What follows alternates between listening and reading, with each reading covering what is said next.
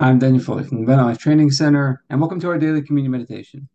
Where today we're talking about how Jesus said he's going ahead of us to prepare a place for us. So in John 14:3, Jesus says, "If I go and prepare a place for you, I'll come back and take you to be with me, so that you may also be where I am." Jesus says, "In my Father's house, there's many rooms, there's many places, there's many mansions." And he's going ahead of us to prepare. And Jesus said, it's better for us if he goes because he's going to send the Holy Spirit back to live on the inside of us. We had that reminder in Pentecost recently. We've got the Holy Spirit living in us. And also reminds me of in the Old Testament how God would send his angel ahead of the people into the promised land to prepare it, to get things ready to go. And there's an ancient Jewish tradition that in the ancient Jewish culture, when a man and a woman were engaged to be married, it was a year long, about a year long engagement.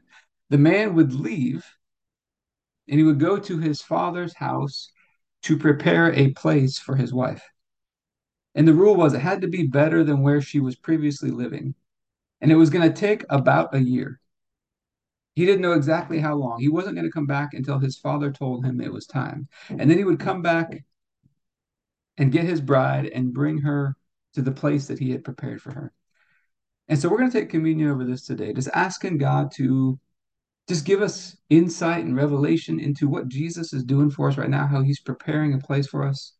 Give us insight into that place that he's preparing for us. And then I think this is a great truth that we can implement into our life as well. How can we prepare places for other people? How can we prepare places for other people? And so let's get started with our daily prayer. And then we'll get into our time of communion after that. Heavenly Father, I pray for everybody who's watching or listening, their families, their friends, everybody connected to them, and all of our church and governmental leaders. And I thank you for releasing us from darkness and transferring us into the light, into the kingdom of your dear Son. I thank you for your purpose and grace given to us in Christ Jesus before time ever began. And that Jesus was struck down, he was smitten and bruised and pierced and crushed and destroyed, also that you could be on our side, that you could be fighting for us. And I keep asking that you, the Father of glory, would give us the spirit of wisdom and revelation so that we would know you more and more, that the eyes of our hearts would be enlightened to know the hope to which you've called us, and the riches of your glorious inheritance that is in us, and the immeasurable greatness of your power to us who believe.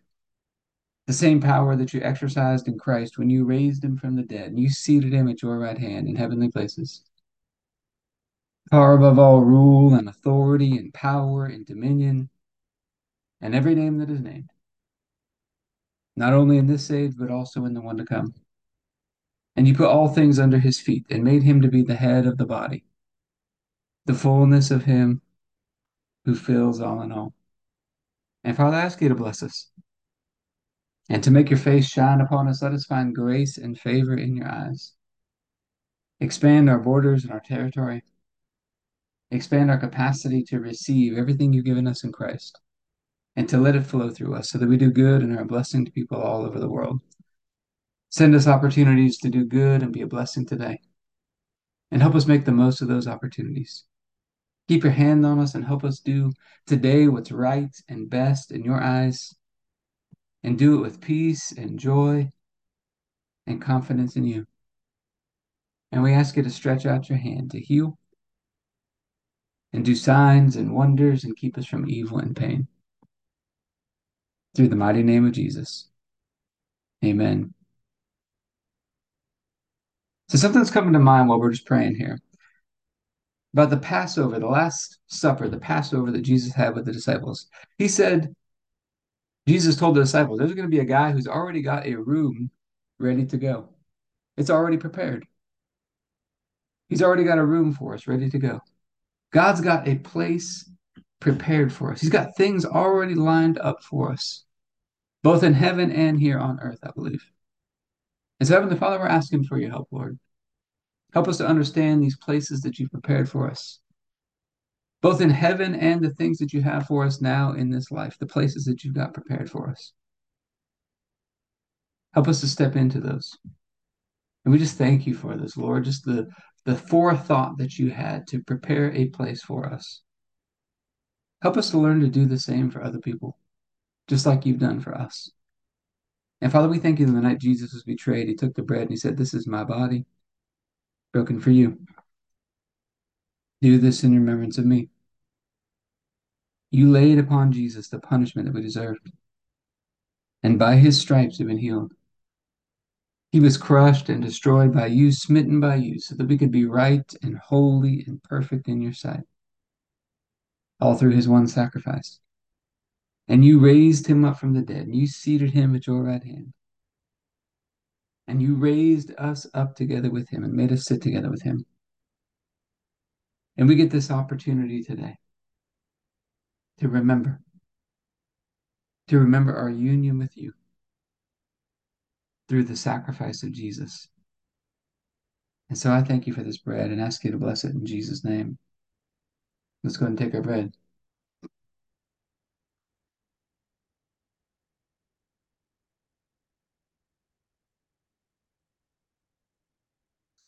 Then after supper, Jesus took the cup. He said, "This is the cup of the new covenant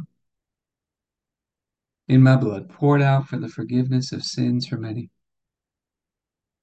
And it's the forgiveness of sins that released us from darkness and transferred us into the light.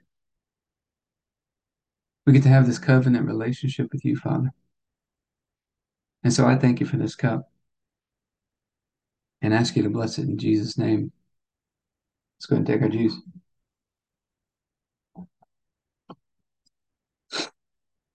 All right, so typically after our time of communion, we talk about some health and fitness tips. Because I think physical exercise is meant to teach us how to exercise our faith.